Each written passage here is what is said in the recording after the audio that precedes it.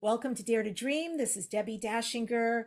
Today's show features another Debbie, Debbie Solaris, who's a galactic historian, ET contactee, Akashic record, starseed guide, and starseed intuitive. The Dare to Dream podcast has been nominated for two People's Choice Podcast Awards for a Webby Award. We recently won the Coalition of Visionary Resources Best Podcast and Radio Show Award in Denver, and we're listed in Whelp magazine as one of the top 20 best podcasts to listen to this year. I want to thank our wonderful folks who support us every month. And that is our sponsors, Dr. Dane here and Access Consciousness. They do beautiful energy work out into the world. You can take a course, you can become a facilitator anywhere in the world. Go to Dr. Dane here, HEER.com or accessconsciousness.com. I'm Debbie Dashinger. I run a visibility media hub. I teach people just like you how to write a highly engaging book. I also have a fully done for the author international best-selling book launch program. And the third wheel of what I do around visibility is show you how to be interviewed on radio and podcasts with massive results. I've got a 5-day challenge about to open up for only $19. If you want to learn how to be interviewed, highly recommend it. Lots of folks are signing up, and for good reason. I'm going to show you the system in 5 days, how to do this. Just go to my Facebook page, Debbie Dashinger, and you'll see the details there. And I look forward to working with you. So today we're talking with Debbie Solaris, ET contactee, interdimensional traveler, and galactic historian. Debbie awakened to her true star lineage and higher calling through her ancestral connection with the Akashic Records. She's been receiving downloads of galactic historical information and universal spiritual knowledge ever since. Debbie offers visually appealing multimedia rich classes on extraterrestrial life and culture, galactic history, and ancient civilizations, as well as starseed and lightworker enrichment workshops in the Front Range area of Colorado. Debbie is also a certified Akashic Records reader and gifted intuitive, using information channeled from her Arcturian and Pleiadian guides to heal and assist others on their own spiritual journeys. To learn more about her, go to her name, DebbieSolaris.com. It's DebbieSolaris.com. And I welcome the amazing Debbie Solaris to Dare to Dream. Great to have you. It's great to be here, and it's great to connect with another Debbie. I love it. So, yeah, so the Debbies are in the house today. So Debbie and Debbie show today. We're definitely delivering. Yeah. Speaking of names, thank you. Yeah. Solaris, which means pertaining to the sun or solar. Is that your real name? It is not my real name. I have a whole story behind how I ended up with that name. I used to work for public health in El Paso County, which is in Colorado Springs, and I didn't want my managers and coworker knowing that I did this kind of woo-woo work on the side. So I came up with an alias so they couldn't research and find me online under my real name. So the way we came up with Solaris was a friend of mine did my astrological chart, and I'm a sun sign Leo, and the sun is very prominent in my chart. So she suggested Solaris, and I thought, okay, that sounds kind of catchy, So I've been going by that ever since for my professional name, but my real name is something completely different. So it's just because I wanted to stay anonymous, I guess is why I came up with that name. So catchy, and I love that story. Yeah. And then you mentioned that you were working in public health, but initially, years ago, you worked in the military. You were also in the IT industry. Right. And this is all before you had the awakening. So how was it for you? How was that transition going from being one being and then having something significant happen and coming out on the other end. Oh, totally. Yeah, that was a wild ride. I tell you what, it was wild. I was a very unawakened, very ordinary, non-talented, I don't know, just unpsychic kind of person. You know, I mean, just very, very, I guess, 3D kind of person before my awakening. And I had kind of a very dramatic awakening. Like most people, they're on the path for like 20, 30 years, you know, they're, you know, slowly getting into the extraterrestrial realm of thing, you know, spirituality. But with me, it was very dramatic. As you mentioned, I am a military veteran. I was in the Navy for 6 years, served as a hospital corpsman slash preventive medicine tech. And that's how I got into environmental health as my career. I also worked in the IT industry for a few years. I was a technical writer and instructional designer for a few years there, and had a very kind of ordinary life. I mean, I was brought up not really, we didn't really talk about paranormal stuff. We didn't talk about UFOs. I didn't have any exposure to this until I started dating my now husband, who is into paranormal and into ufology. So he actually got me exposed to this, but even then I was very skeptical. You know, I didn't really believe that, you know, UFOs existed. I thought it was some sort of natural phenomena that was unexplained. My awakening started in May 2012 when I had my own extraterrestrial contact experience. And it was very dramatic. I have to say that my experience was very life-changing. I mean, I just did like a complete 180. I went from being a non-believer to being a total believer, you know. So in 2012, there was a lot of changes in our reality. There was a lot of personal changes I was going through and a lot of transition. I was really concerned about the state of our planet. Like, where are we heading towards? Why do things seem to be getting worse instead of better? So I sent out this massive prayer to the universe. I mean, I just sent this prayer out asking for assistance for planet Earth. And I sent it to every single high dimensional being I could think of, whether they be Jesus, Mother Mary, the angels, you know, galactic brothers and sisters. I didn't care. I was just like, you know, get it out there, you know, ascended masters, you know. And I didn't hear anything for 2 weeks. I was just like, okay, you know, another prayer I had that didn't really have an answer to it. But 2 weeks after I sent out that prayer, I had a minor back surgery.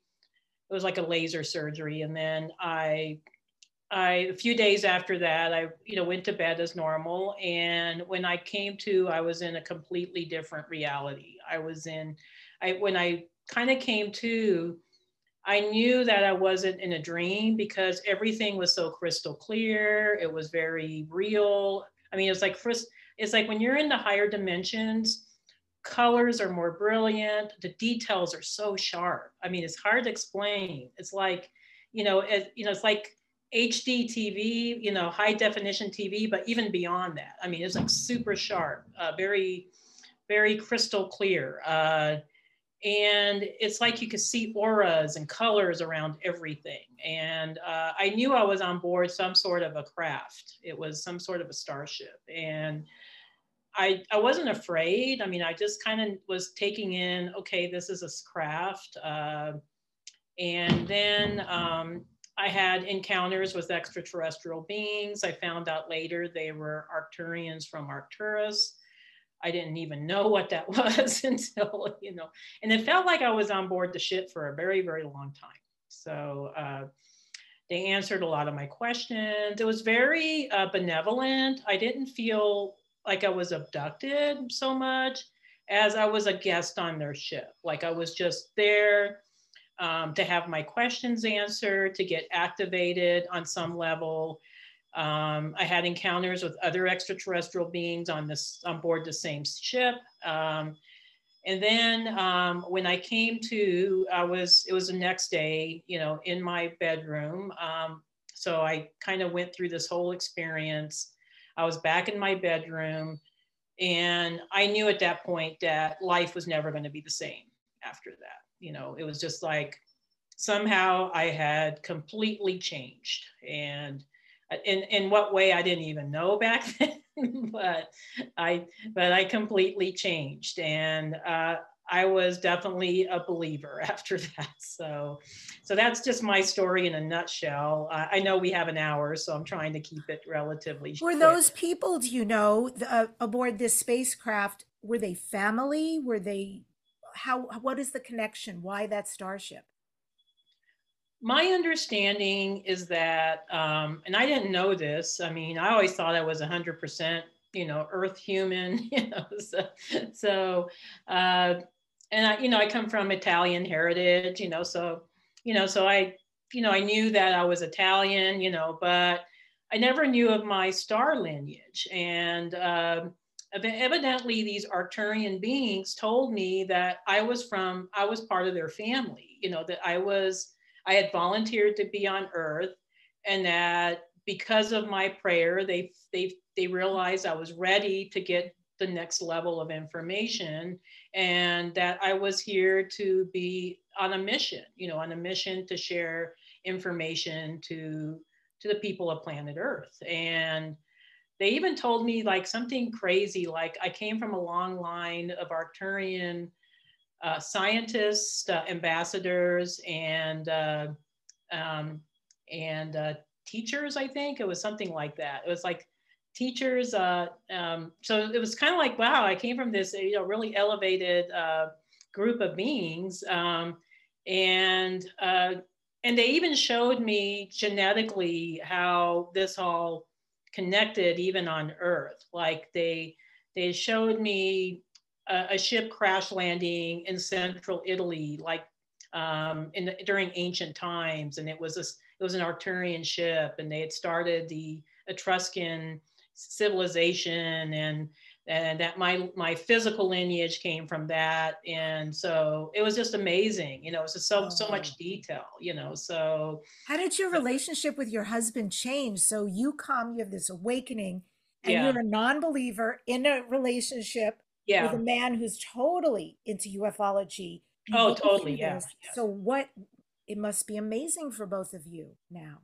At first he didn't believe me. He thought I was having a crazy dream, but then he started realizing, I guess, as I was sharing my story. I didn't actually share my story for 2 years. I don't think I really shared my story publicly until maybe 2015, or I think it was around the time when I was starting to take a lot of spiritual classes, and I was starting to meet people, and there was a group called Paranormal Talks that asked me to present in Denver, my story as part of a panel of ET contactees. And I was really afraid. I was like, oh God, I don't know if I want to do this, but I agreed to it, and it totally, I would say, propelled me towards my journey of being, this ET contactee representative. But getting back to your question about my relationship with my husband,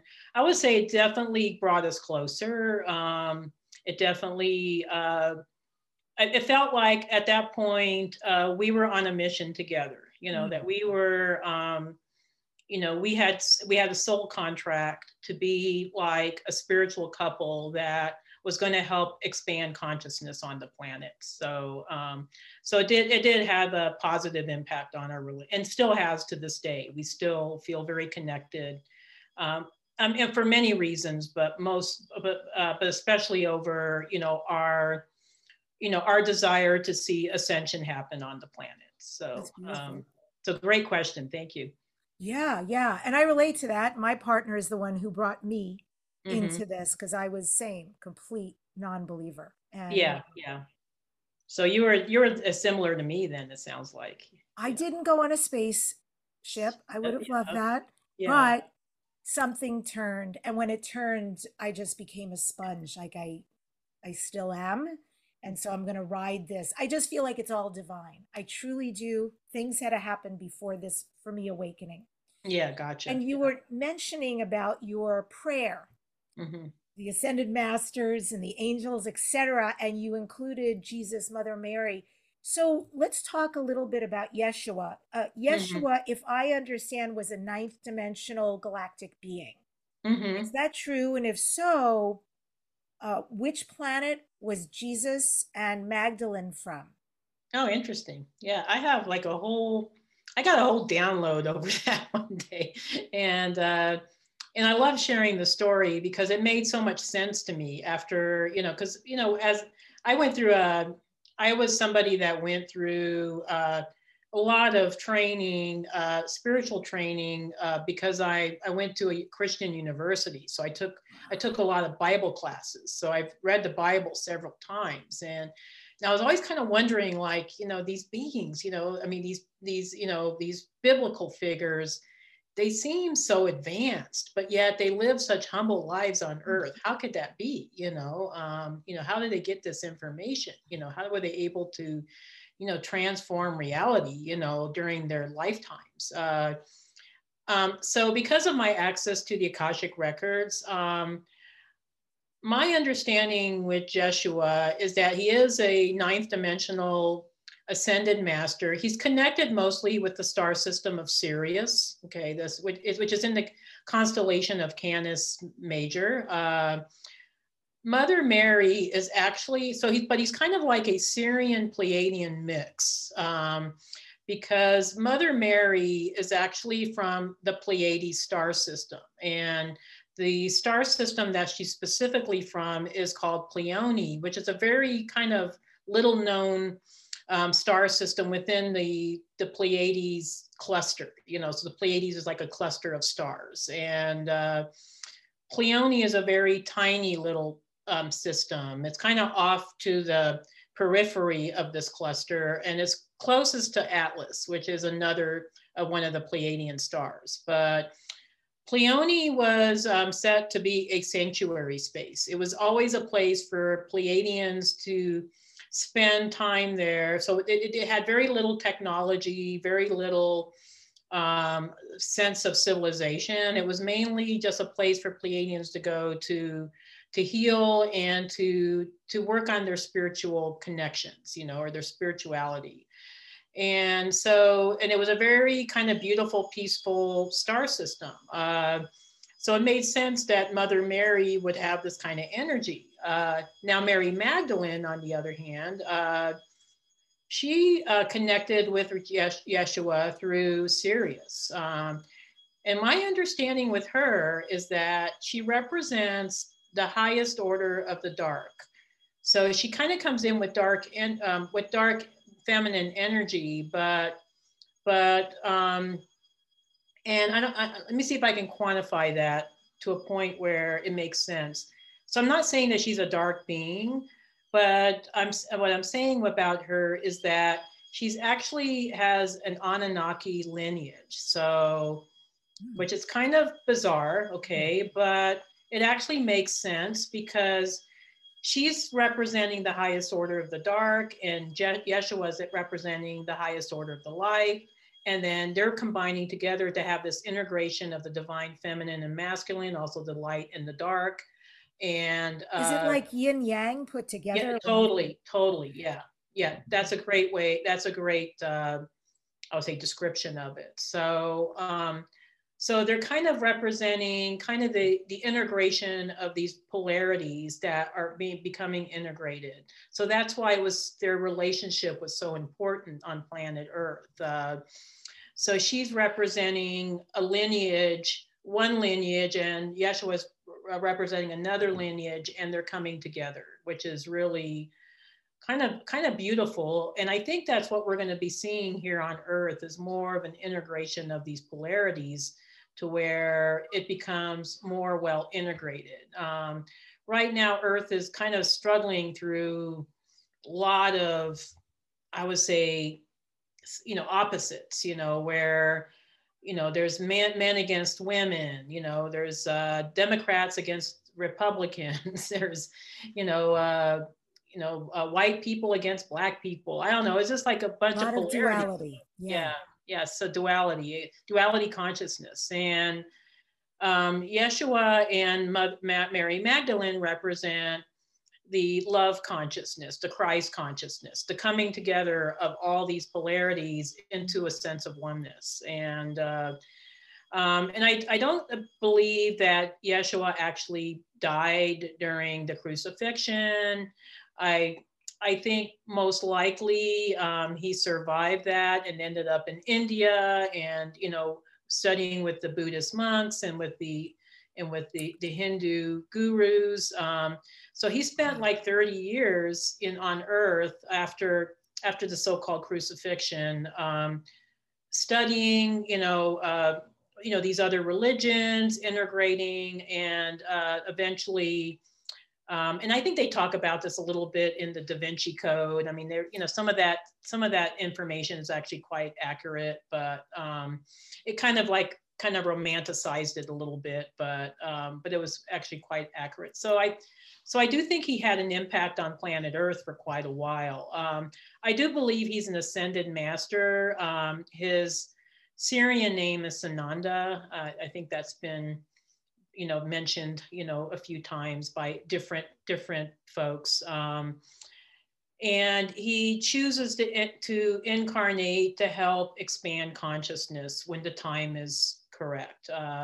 It almost seemed like during the time that he was on Earth, like the messages that he shared were very beautiful, but it seemed like the messages got very corrupted, Yes. through groups that wanted to capitalize on it and wanted to control people. Well, let me ask you. So here they are from other star systems Yeah, coming to Earth, yeah, part of the mission.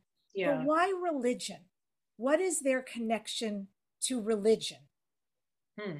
You mean to extraterrestrials or? Specifically to Yeshua or Sananda and to Magdalene. I think that was the vehicle in which they could share their message. I don't think they really were on board with religion as, I mean, even Yeshua, I think, had its butted heads with the religious leaders of that time, because, they had all these rules and regulations, and he was saying, all you need to do is just love your neighbor. It's not that complicated, because they were just making it really convoluted. But I think it was more in lines of, it was a vehicle for them to share their message in a way that people would be receptive to, so if he would have just gone out there and said, screw religion, I'm just going to share my message, I think it would have been more difficult for the peoples of that time to accept what he had to share. So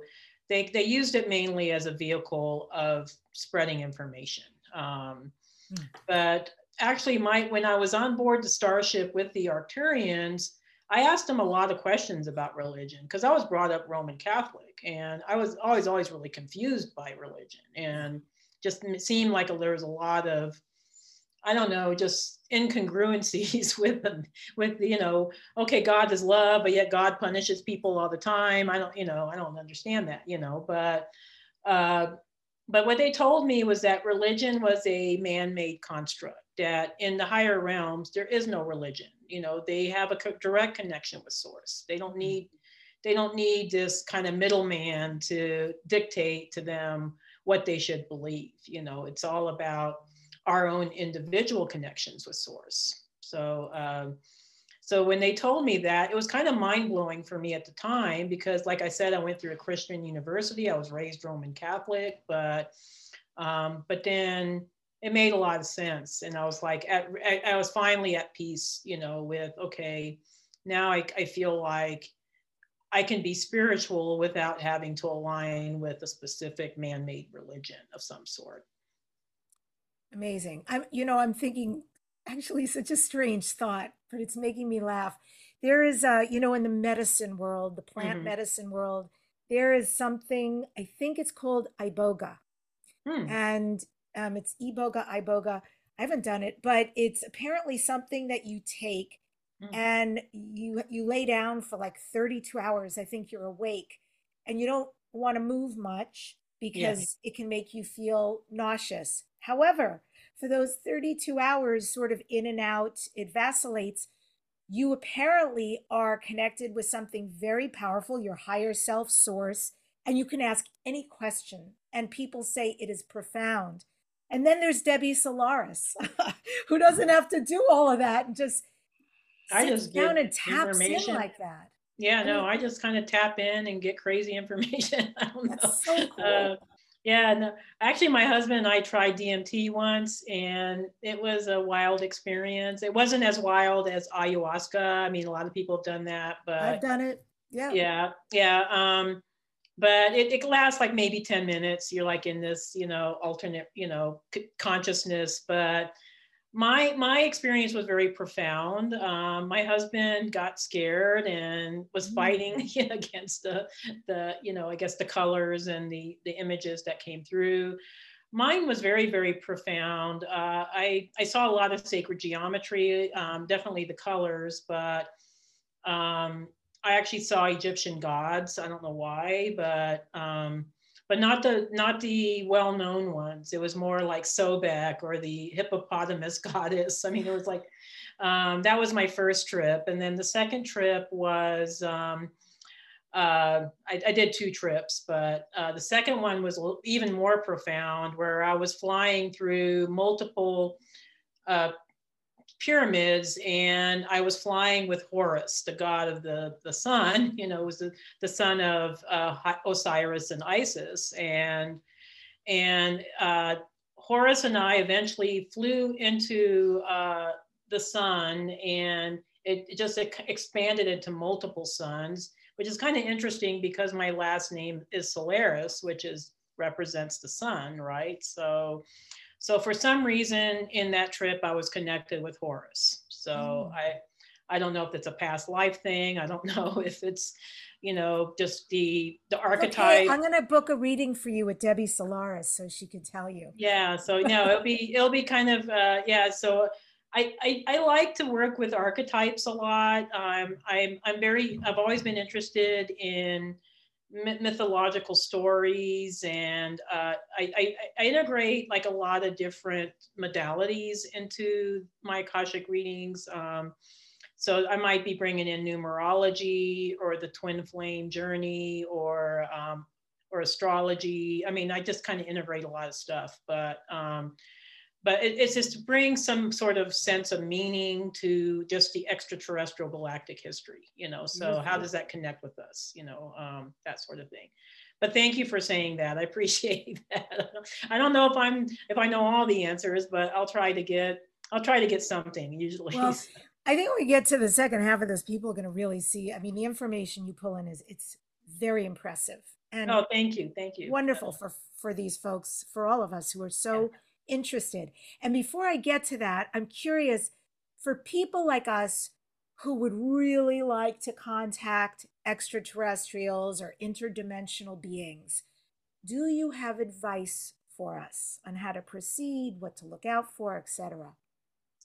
So this is kind of a multi-pronged approach, but I know when I was trying to connect with my higher self, my higher guides, my star family, they were always telling me to meditate, and I was like, okay, that's kind of ordinary, I was like, whatever.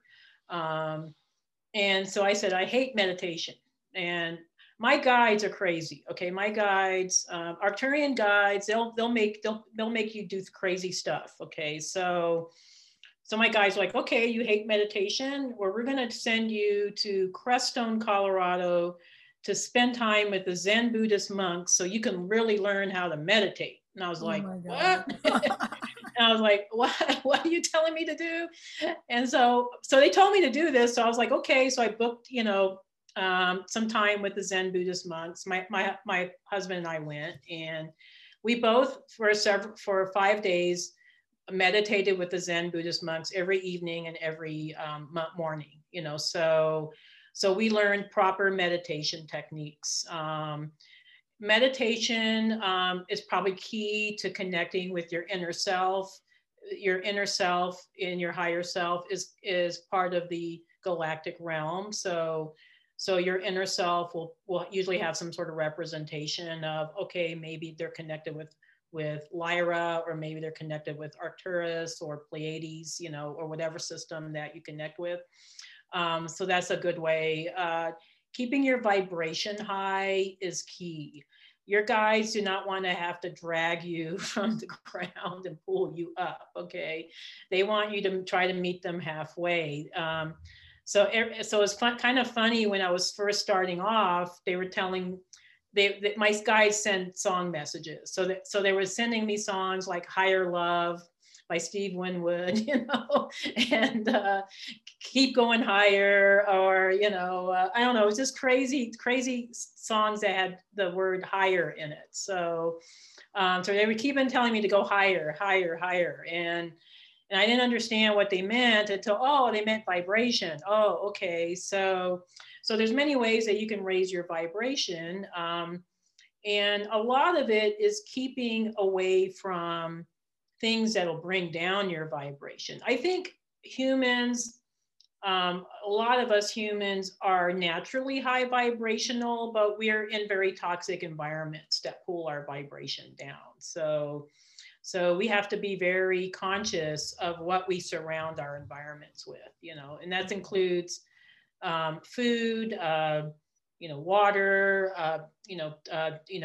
entertainment, you know, so a lot of it will have an impact. I tell people, don't watch TV anymore, because there's a lot of subliminal programming in, you know, mainstream TV. I can hear it a lot of times, so I have a hard time watching TV shows because I can hear the subliminal programming, and it bothers me. So I can maybe do 30 minutes, and then I'm like, oh no, I got to take a break, you know. But especially mainstream news, a lot of subliminal programming on that. They're designed to keep our vibrations down. So clean humor helps a lot. So I know when I start feeling down, I'll just watch some really clean humor, just start laughing, and that always brings my vibration up. So there's real easy, fun ways you can raise your vibration.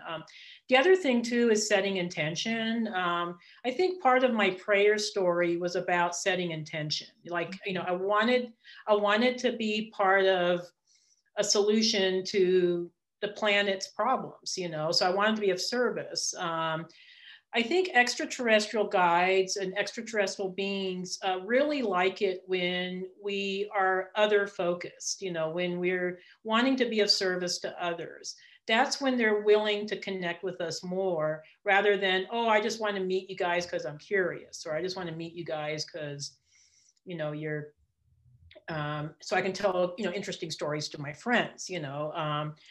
If it's ego focused, they're not so apt to connect with us. But when we become other focused, when we want to be of service, then they're more apt to connect with us and, you know, really develop a relationship. So I don't know if that's along the lines of what you were looking for, but that's how I approach it anyway. But, Yeah, great. So humor and meditation with the Zen Buddhist monks, or yeah, Zen Buddhist monks. Yeah, there is actually a Zen Buddhist center in Crestone, Colorado. It's an amazing place. It's amazing.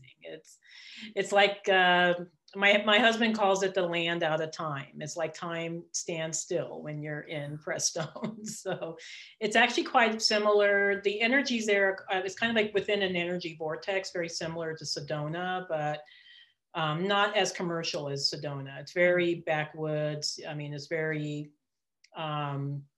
it's just a small little town, nothing fancy about it, but the energies there are amazing. you do a lot of work with older Blue Rays, who you call first wave volunteers. So these are people who are in their 60s and 70s. And this comes about in your Akashic work with the Indigos. Can you talk about who the Blue Rays actually are and how somebody can identify themselves as a Blue Ray? Oh, that's a really, really interesting question. Thank you. I do work with all generations. I actually work quite a bit with third waivers as well as second waivers. But I think the reason why the first wave are attracted to working with me is because I'm of their generation. You know, I'm a first waiver myself. You know, I'm kind of tail end of it, but I just kind of squeaked into the first wave category, I guess. But I think it's because the relatability factor of it. I think Shakina Rose, she's a sound healer out of Sedona, and she does she does a lot of work with Blu-rays. I like to work with Blu-rays because I understand their story. I mean, a lot of them are awakening much later in life. You know, they're feeling like they're having to catch up. You know, so I relate to their story because I didn't awaken until I was 50 years old, or a couple of months before 50. I'm now about to turn 60 in this month on next Monday. You know, so on Monday I'm turning 60. You know, so it's been a decade of this wild ride into spirituality. But to answer your question about Blu-rays, most Blu-rays are star seeds that are coming in with a very sensitive energy. Super sensitive, super psychic, super empathic. Most of them come from the Sirius and Pleiades star system. We'll get a few from maybe Andromeda or from Arcturus, but I would say the vast majority of them are aligned with Sirius and Pleiades. Most of my first wave, we're actually doing a study on this right now. Most first waivers are Lyra, Sirius, Pleiades lineage. A lot of second waivers are more Arcturian, and then third waivers, we're seeing a lot of Andromedans coming in. And there's reasons for that. But so these folks are the way showers. They're the ones that are laying the foundation for the ascension process. Most of them are healers, teachers, and spiritual guides. They're not system busters, they're not system builders. They are here to be healers. They're here to be guides. They're teachers. And so they don't carry the same technical abilities as, say, second wave and third wave, you know, volunteers, you know, star seeds, you know. So that's why second wave, we're seeing, you know, okay, there's a lot of Orion and Arcturian beings coming in, you know, star seeds coming in. And then with third wave, we're just seeing this, gosh, I mean, it's like a lot of Andromedans. Oh my God. It was like, Andromedans are very technical. So it makes sense that they're system builders. They're going to be coming in the third wave. But yeah, Blu-rays, I have a special connection with Blu-rays because I understand their journey. It's a more difficult journey, I think, than second or third wave journeys because they've gone through a lot more programming. They've gone through a lot more conditioning, you know, because they were born in the 50s, you know, 40s, 50s, and early 60s. And they're having to fight all this programming to become awakened.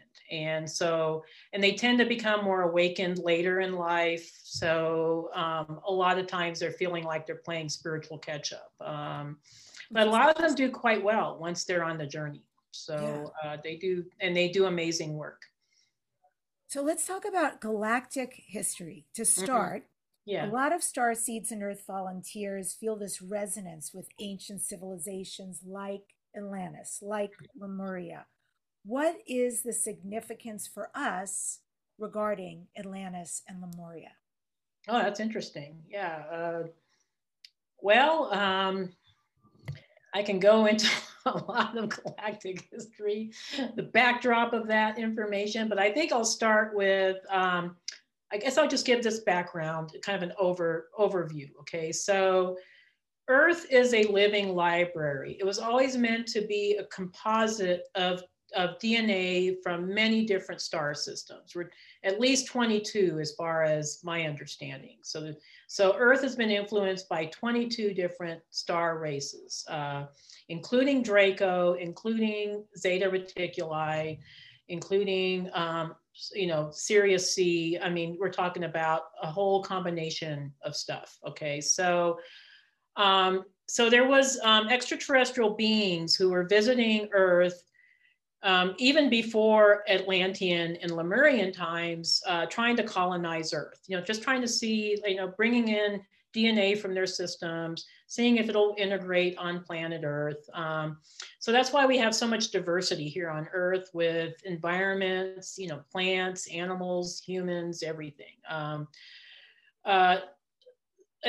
Lemuria was the first civilization that was developed by extraterrestrial beings. So these were civilizations that were founded by extraterrestrial beings. But Lemuria was more founded by Andromedans and Arcturians. Okay, so this was a colonization in a continent that used to exist in the Pacific Ocean. So there used to be a big continent in the middle of the Pacific Ocean called Mu or Lemuria. So Lemuria was supposed to be a representation of divine feminine energy. It was supposed to be low technology, high spirituality. It was the only civilization on Earth that was truly fifth dimensional, so that we had fifth dimensional reality with Lemuria. The reason why they didn't integrate a lot of technology was because they were all about the setting of intention. Like if you set intention, you should be able to create anything. You should be able to create your reality. Okay, and that's true even today. I think even today we can set intentions.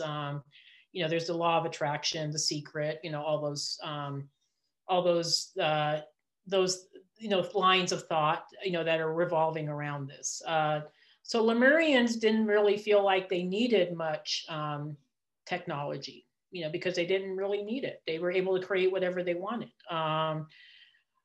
The civilization was very kind of Polynesia-like. So it was very kind of free-flowing. It was very, it wasn't, I don't know, there was very kind of magical aspects to their civilization that we didn't see with Atlantis, okay? Now, Atlantis was developed as a representation of divine masculine energies. So everything that we create as far as duality follows the divine masculine, divine feminine template, because that's the initial splitting of source was as mother goddess consciousness and father god consciousness. So that's why we see, this polarity between masculine and feminine energies. And we see that even throughout galactic history, even off planet. But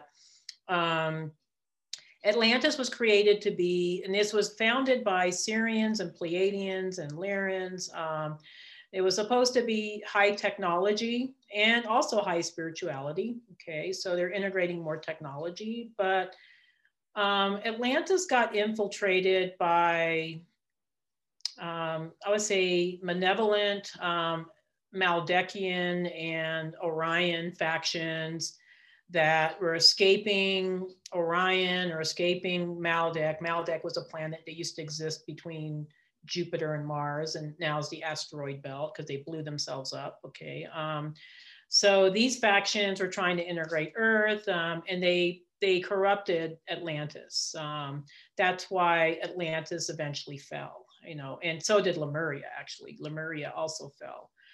Egypt was kind of like the integration of these two energies. So a lot of starseeds feel a connection with Egypt because many of us have had past lives in Egypt. Many of us as starseeds either started off in Lemuria or Atlantis, and then when that got destroyed, we started having incarnations in Egypt. So I would say more so than any other ancient civilization, Egypt is the one that when I connect with somebody's records, I'm like, holy crap, there's another life in Egypt, So, and many of us were priestesses or healers because we're coming in with this very sensitive energy, very empathic energy, and many of us come in with skills in these areas. So we were always part of the clergy or part of the spiritual realm in those times, because those are the skill sets we come in with. But I do get a fair number of star seeds that are also quite technical. So we have that as well. But so that's a galactic history, or at least Earth history in a nutshell, these ancient times. And we're talking about, I think Earth history, as far as the timing of it, I think it's all off. Lemuria existed tens of thousands of years ago, and so did Atlantis. And Egypt existed. I think the Sphinx was supposedly built 10,000 years ago, not 4,000 years ago, like what archaeologists tell us. So I think Earth is much more ancient than what history would like us to believe. So Is there an important connection? Are a lot of us here who were in Atlantis, who were in Lemuria? And is there some totally. connection? Yeah. Oh, totally. Yeah. I think Edgar Cayce talked about this. I'm a big Edgar Cayce fan. I mean, I love Dolores Cannon. I love Edgar Cayce. They're like my predecessors. Okay, so I'm hoping in whatever way I can help keep this work going. So that's kind of how I see it. But Edgar Cayce did a lot of work on people in the United States during the turn of the century. This was last century, okay?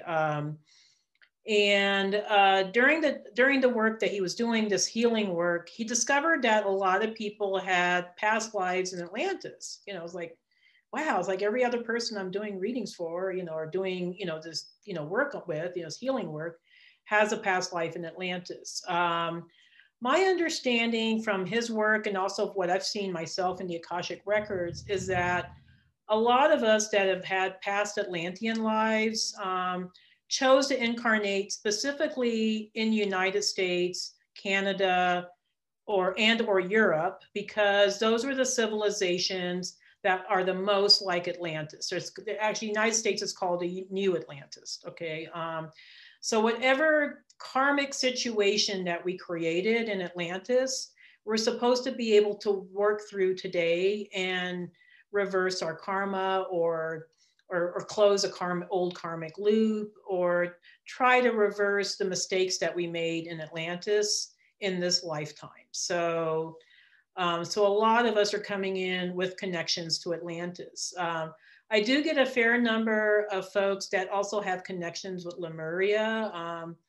It's not so much karma with the Lemurians, maybe a little bit of it, but it's more about recreating that divine feminine energy that Lemuria is supposed to represent. So a lot of us that have had Lemurian lives, like myself, we're trying to really get Earth into this push towards the fifth dimension, because we're trying to bring in this divine feminine energy that's going to propel us into a more spiritual age, on this planet, where we're going to see the age of enlightenment, come to pass. And I think it's just around the corner. I mean, a lot of people ask me, do you have a timeline with this? And I said, yeah, I think it's going to happen within the next 10 years. I mean, I think we're going to see a lot of dramatic changes on planet Earth. Wow.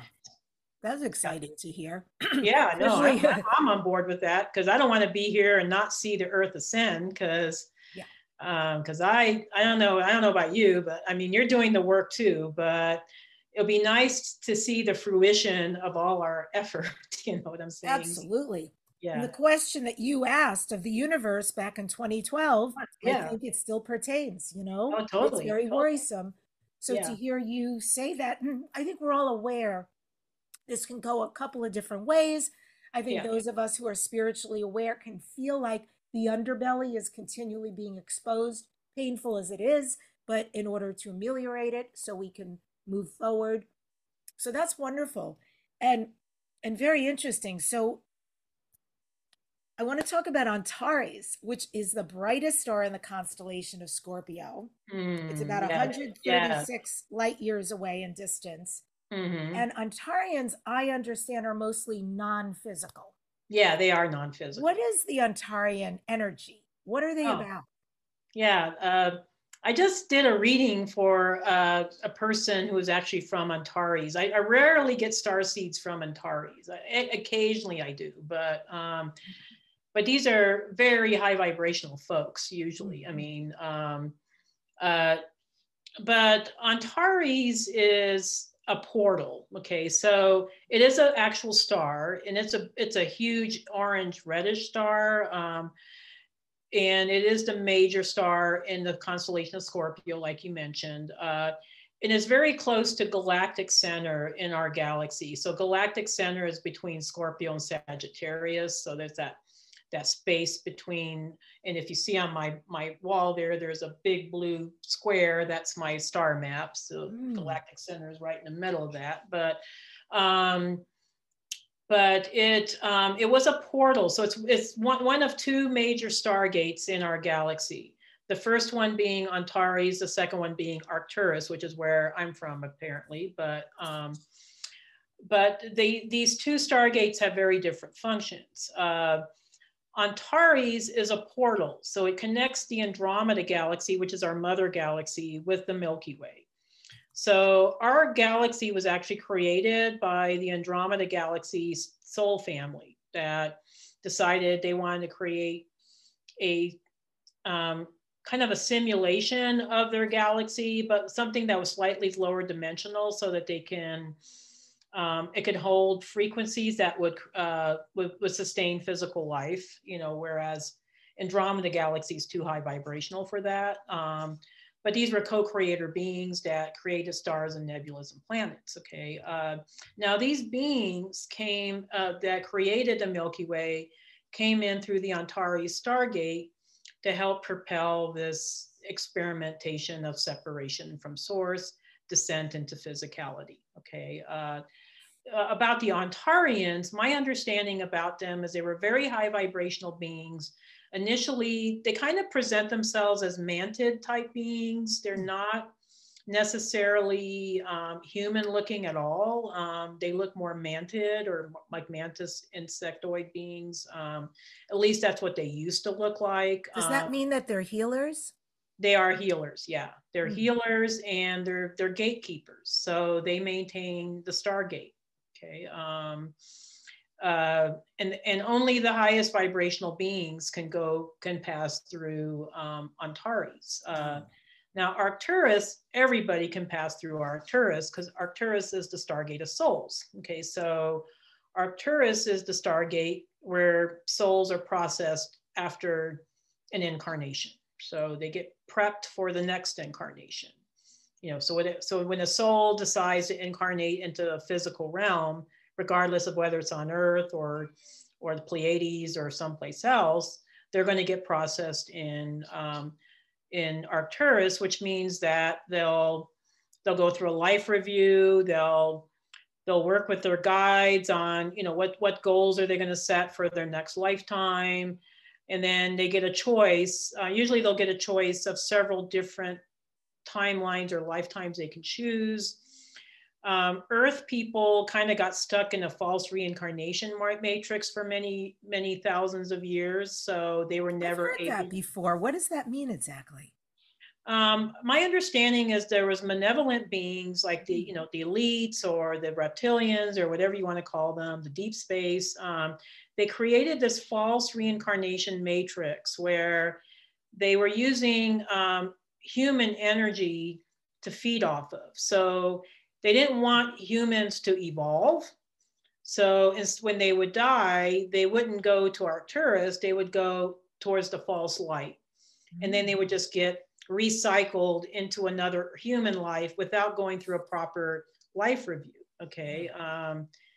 And this was happening with humans for thousands upon thousands of years.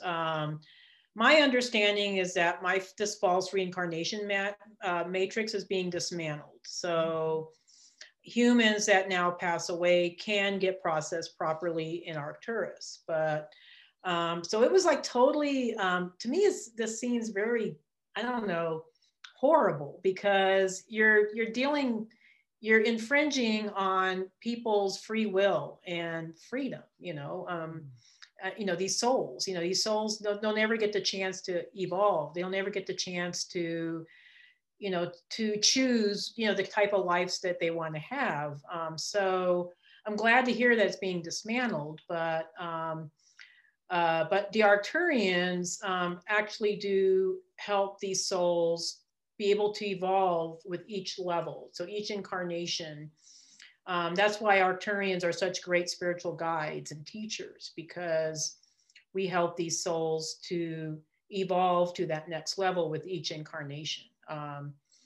Sorry, I kind of went off on a tangent there. No, it's really good. So Yeah. outside of what you just listed there, how else have the Arcturians assisted Earth as gatekeepers or gateway keepers Yeah, they for are higher gatekeepers. realms and dimensions? Arcturians have always been kind of the prototype of what Earth humans are ascending towards. So, so they've always had kind of an interest in the evolution of planet Earth, but they were always kind of like teachers and guides, So I think a lot of Arcturian starseeds, they come in with that kind of ambassadorial energy of, I'm here to be a teacher or a guide, or on some level. But the other thing they came in with is they are the keeper of the Akashic records. My understanding is that's why I have such a connection with the Akashic records, because my guides told me that I have a ancestral connection with it. But so they maintain the records. And they're kind of like the overseers of the project, the Earth project. So they're making sure that things don't get off the rails too much, So they try not to intervene too much, but if things are kind of getting off the rails, they will intervene and try to assist to keep things more balanced. Okay. So that's an interesting question, but thanks. So Andromeda, another place that you mentioned earlier, Andromeda collection. I understand that there's at least 28 different races of beings. Some are humanoid, some are not.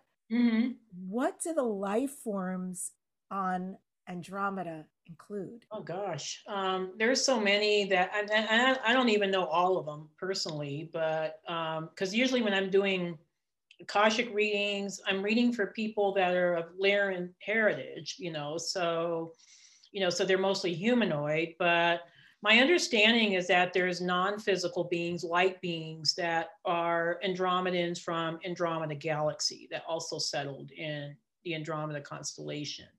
They have amphibian beings. They have different beings that are not necessarily humanoid, but I know about the amphibians. I kind of call them the sea stars. I don't know, the Andromedan sea stars, but I don't know. It's just, they're kind of like the Andromedan version of a mermaid, I guess, if you want to call it that. But so they have amphibian beings. They have, not really elementals, I guess. They have some elemental fairy-like beings. But there's even like a variety amongst the humanoid types, so depending on what star system a humanoid species might live on might determine what their appearance is. Right. Is it also like etheric and plasmic conscious life forms? Oh, totally. Yeah. It's like, there's like crystalline beings. There's beings that are plasma-like. I mean, it's kind of, there's so much variation in Andromeda that we as Earth humans have a hard time wrapping our minds around. And they don't have prejudice there. Everybody's accepted. Oh yeah. I mean, it's a very evolved civilization. Oh boy.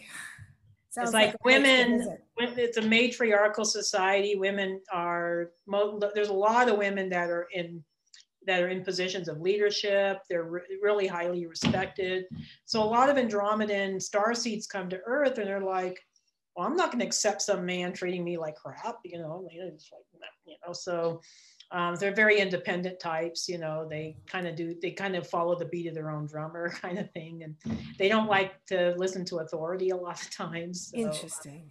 yeah. Andromeda, how do you say this? Andromedans? Uh, Andromedans. Yeah. Andromedans are two basic earth types. And Yeah. for people listening who might be curious, like, is that me? Can you talk about the distinctive types? Yeah. There's the Andromeda Galaxy folks that they're ancient souls. I kind of have this belief that I think we're all from Andromeda Galaxy, like at some point, like we all kind of went through this massive evolution. But I have some folks that really carry that frequency, so they're still connected to that Andromeda Galaxy frequency, and they're usually love to work with energy. These are, energy masters, okay, and manifestation masters too. Mm. So so they come in many different human variations. It's kind of like it's hard to really pinpoint when it's more from the frequency. Usually they have really bright auras, and they're very forward thinking people, but they're also very devoted to the mission, so they will have multiple incarnations on earth sometimes. They just kind of have this love. They're coming in with this great love of evolution, that they're wanting to be a part of it. The other group, Andromedan group, that we see a lot is the Lyran Andromedan group. So these are the Andromedan humanoids that were descendants of Lyran refugees that escaped Lyra during the wars. Okay, so Lyra went through this horrible war with the draconian beings from Draco, and then these beings that escaped, some of them ended up in the Andromeda constellation. Their physicality changed a lot when they were in Andromeda because the environmental conditions there were so different. So so they became a kind of more elongated. They became kind of very kind of lanky looking, blue skinned, because there was a lot of copper on their planets. So everything they ingested had a lot of copper in it. So their skin turned blue. And they have a very distinct look. I mean, it's very kind of ethereal, kind of otherworldly, but human looking. They say that Andromedan women were supposedly the most beautiful women in the galaxy because they were so otherworldly looking that, they just carried this unique beauty. And a lot of my Andromedan starseed women are indeed very beautiful. They have a lot of physical beauty along with inner beauty, but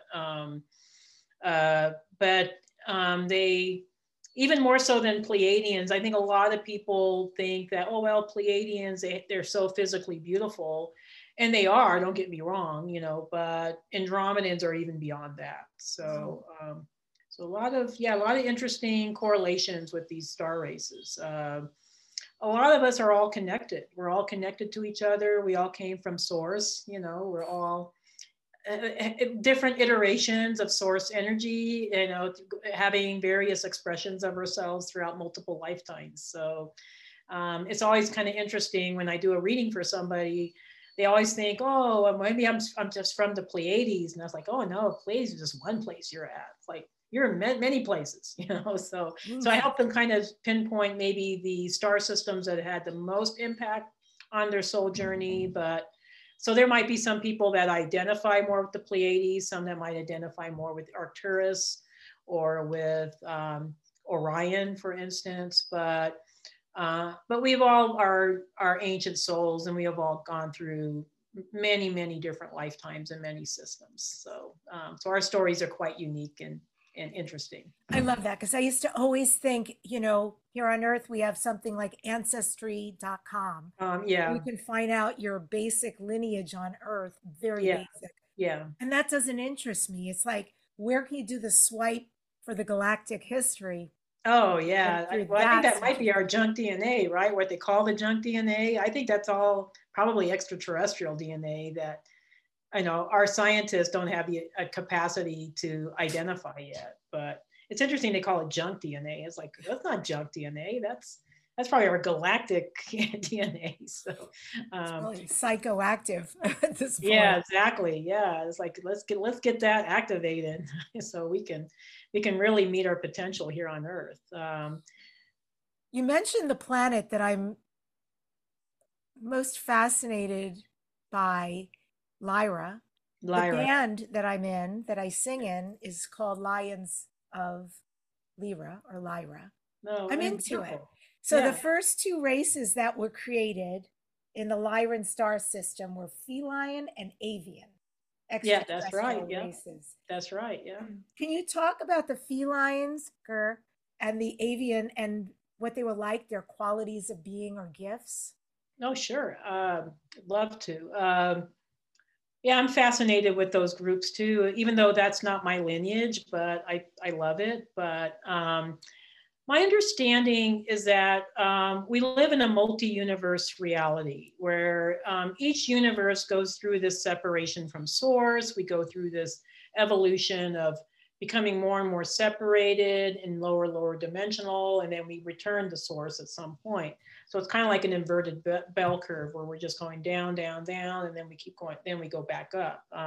And Earth is kind of like point zero. So Earth, we're at the lowest point right now. So we can only go up from here, right? So, but getting back to your question about Lyra or Lyra, Lyra was created to be the backdrop for physical reality here in our universe. So these beings that were the co-creators of this physical reality actually came from other universes that had completed their cycle, so feline beings actually, the ethereal feline beings came from a different universe. So did the ethereal avian beings, so they were coming in to create this new reality here in our universe. But then they started creating physical versions of themselves, so initially they were etheric beings, they didn't have physical bodies, but then they were creating physical versions of themselves that looked feline or they looked avian, and they were incarnating in these forms in order to be able to experience physical reality. So this created a race of beings that eventually became hybridized. So they kept creating different versions of themselves. So that's why sometimes you'll see depictions of lion beings in Lyra that look very lion-like, but then you see other versions of beings that maybe look more humanoid, but they might have some feline features, but they're not quite as feline looking, because there was quite a few, they were constantly creating versions of themselves that were going to be able to sustain physicality longer and longer. Because what was happening with some of these feline groups is that they were evolving too rapidly, so they had to hybridize themselves. So this is where we created the two human races, which was the white Lyrans, which was more the Caucasian version, and then you had the blue Vega people that lived around the star system of Vega, which is one of the biggest star in Lyra, which was more of a blue-skinned race of people, So a lot of darker skinned people have Vega genetics, So they have dark skin because their genetics came from Vega. A lot of us that are more Caucasian, we might have genetics that came from Lyra, so the other parts of Lyra. So, but yeah, as far as the felines, they were very high vibrational beings. They like to express themselves physically. They were very physically strong beings, very muscular beings, very ethical, very high ethics, very spiritual beings, very wise beings. Same with the avians. The avians were a little bit more elusive. They were, they had they were not quite directly involved with the genetic project. So that's why we don't see quite as much avian genetics amongst, humans. Uh, as much as the feline beings were, but they were also there, as a part of this creation of the physical life here in our galaxy and in our universe.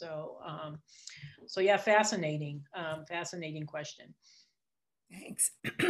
Excuse me, I've got a quote from you, Debbie, which is, birds here on Earth are a gift from the higher dimensional avian beings to help regulate our electromagnetic atmosphere. Yeah. Can you break that down a little bit for us? Yeah. So a lot of these beings, when I was talking about this Earth experimentation project, where we were, bringing DNA, like our ancestors, our galactic ancestors were bringing DNA to the planet, they always had a tendency to create other versions of themselves, like lesser versions of themselves. The felines did it with, a lot of the cat races, that you see here on Earth. Reptilians did it with the dinosaurs, and then the reptilian, the reptiles, here on Earth.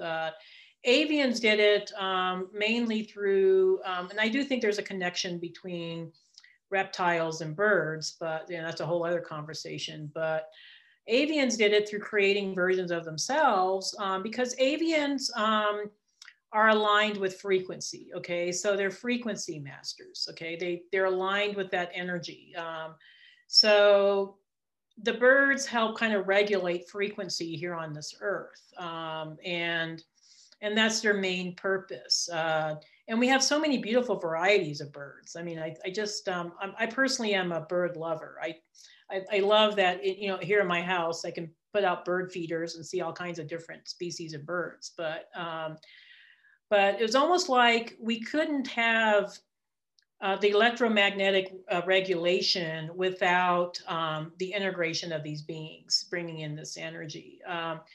Cat beings, on the other hand, are very physical, so they're more of the physical world. I kind of feel like with avians, they're kind of like more, they're kind of like a bridge between, the ethers and the physical. So all of these creatures all play a part. They were all created for a purpose. And I think once humans realize that, and we start respecting these beings, I think things will be a lot better here. It'll at least be a start anyway. I'm sorry. I can't hear you. Sorry, are there 7 to 9 foot tall winged humanoids existing in higher dimensions? And if so, who are they? Okay. Yeah, those beings are part of the angelic realm. I really believe that the Elohim that was talked about, that helped create Lyra, and that were, part of the creation of this universe, are actually very connected with angelic beings. So I think they're one and the same. It's just like you have like one family group and another family group, but yeah, I would say they're angelic. They're from the angelic realm.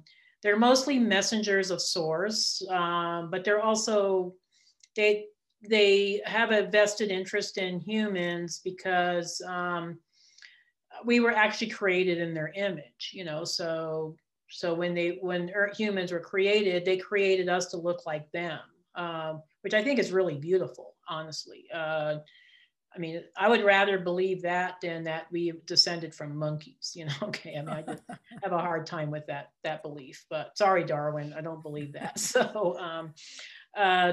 So when in the Bible, when they talk about how we're creating man in our image, I don't know why I had this quote in my head this morning. Maybe it's for this podcast purpose, but we created man in our image. They were creating us to look like them. Okay, so the humanoid form, the 2 arms, the 2 legs, the head, it's a common form that we see throughout multi-universes because it's a form that works. Okay, it's a form that represents what we are as higher beings look like in the higher realms. So that's why we see so much of it, throughout. Now, it doesn't mean that we don't have non-humanoid beings. We do, but even those beings carry some humanoid function features, like gray aliens, for instance. They have 2 arms, 2 legs. So do reptilians. Reptilians have that. So we see different iterations of that throughout the universe. But yeah, interesting question. Ah, I cannot wait my reading. I have to wait 6 weeks, 7 weeks, I know. but Yeah. it'll be perfect divine timing. But I'm Timing. Yeah, that's what so everybody always tells me. They always say, "Oh, I had to wait so long," but then it was like, "Oh, the timing was perfect. It was like the right time." So for those of you that want to have a reading with me, I do have a long waiting list. Unfortunately, there's only one of me on the planet, but trying to get some folks trained to maybe more folks trained to do this work. But yeah, just go on my website, send a message through the website, and my assistant will give you more information on how to book a reading. I was happy to get Debbie on the calendar, got her on. And actually, that's pretty quick. Some people have to wait a lot longer, but yeah, I was expecting a longer wait, so I was grateful to take yeah, what I could. it was actually we were able to find a spot for you, so it worked out pretty good. But anyway, so if you're interested in a reading with me, just go on my website, debbiesolaris.com. That's DEBBIESOLARIS. If you want to find out more about these different star races, I do have a galactic history section on my website. I also have a YouTube channel which is actually featuring people's readings, but it's a lot of galactic information in those readings. Oh my gosh. Yeah, Sometimes I I listened to listen. a few of them. It's actually very, very interesting. I was Yeah, happy to it's tune into one where you were reading a guy and you were saying, wow, I rarely get someone like you. I'm getting, from different planets and star oh yeah, systems, and oh it was yeah, exciting. yeah.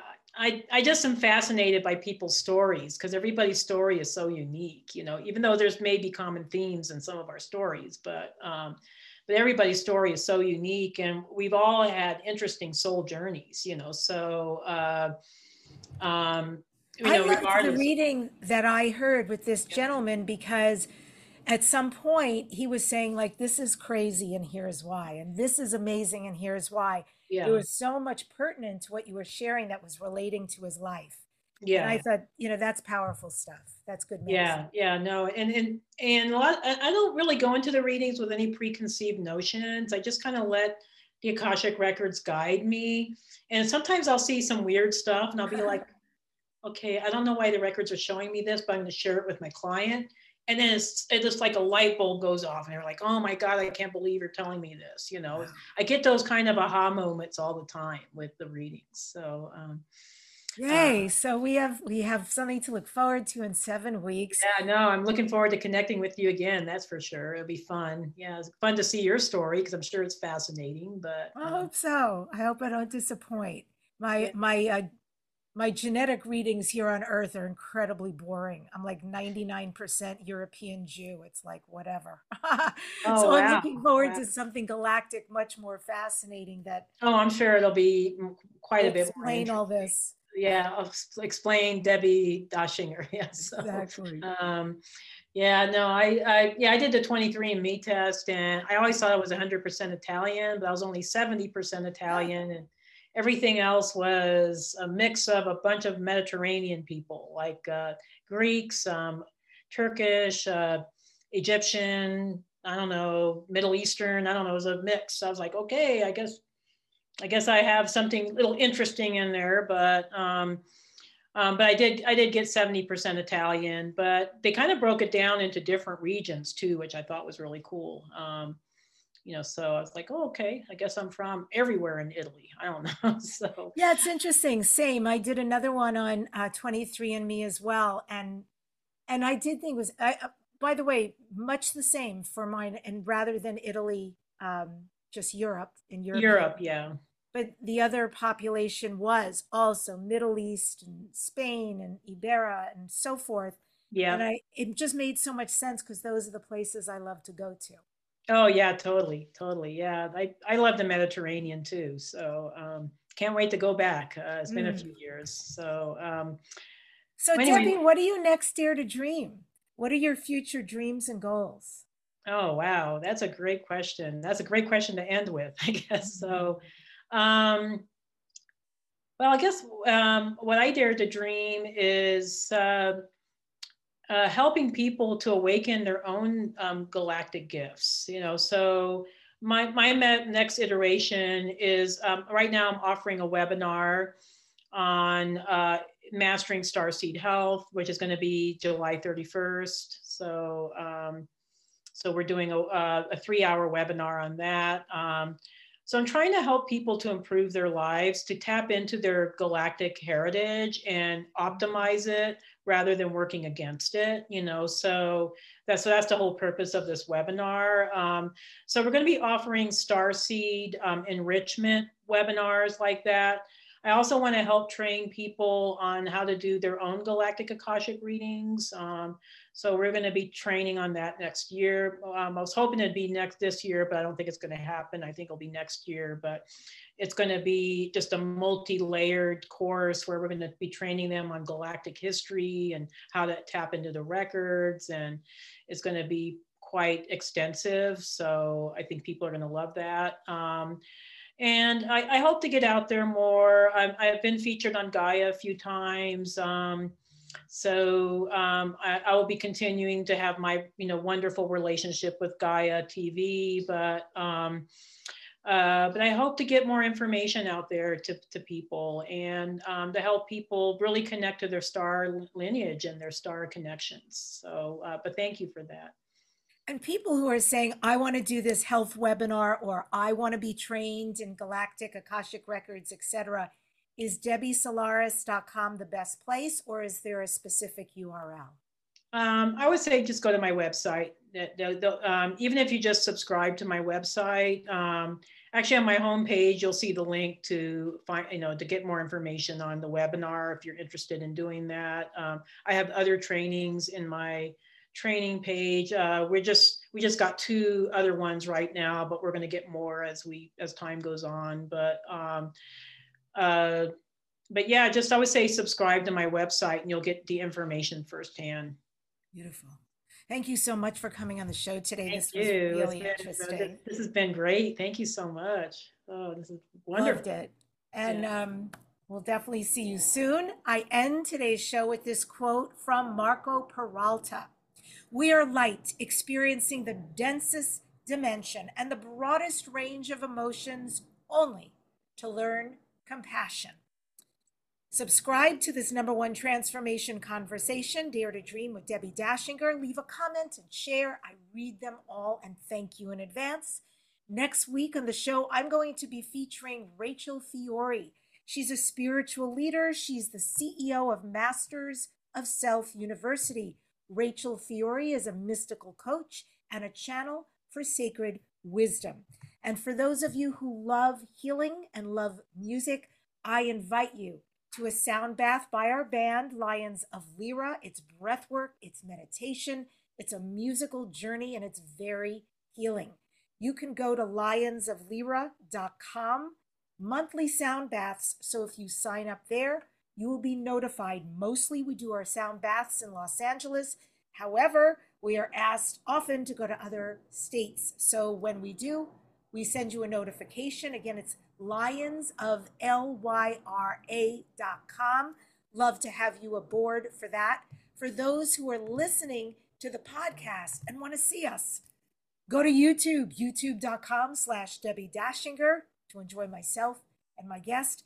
Thank you for joining us. And remember everything Debbie said today about lifting your vibration and the many ways to do it so that your guides can have very easy access to you to help create your dreams.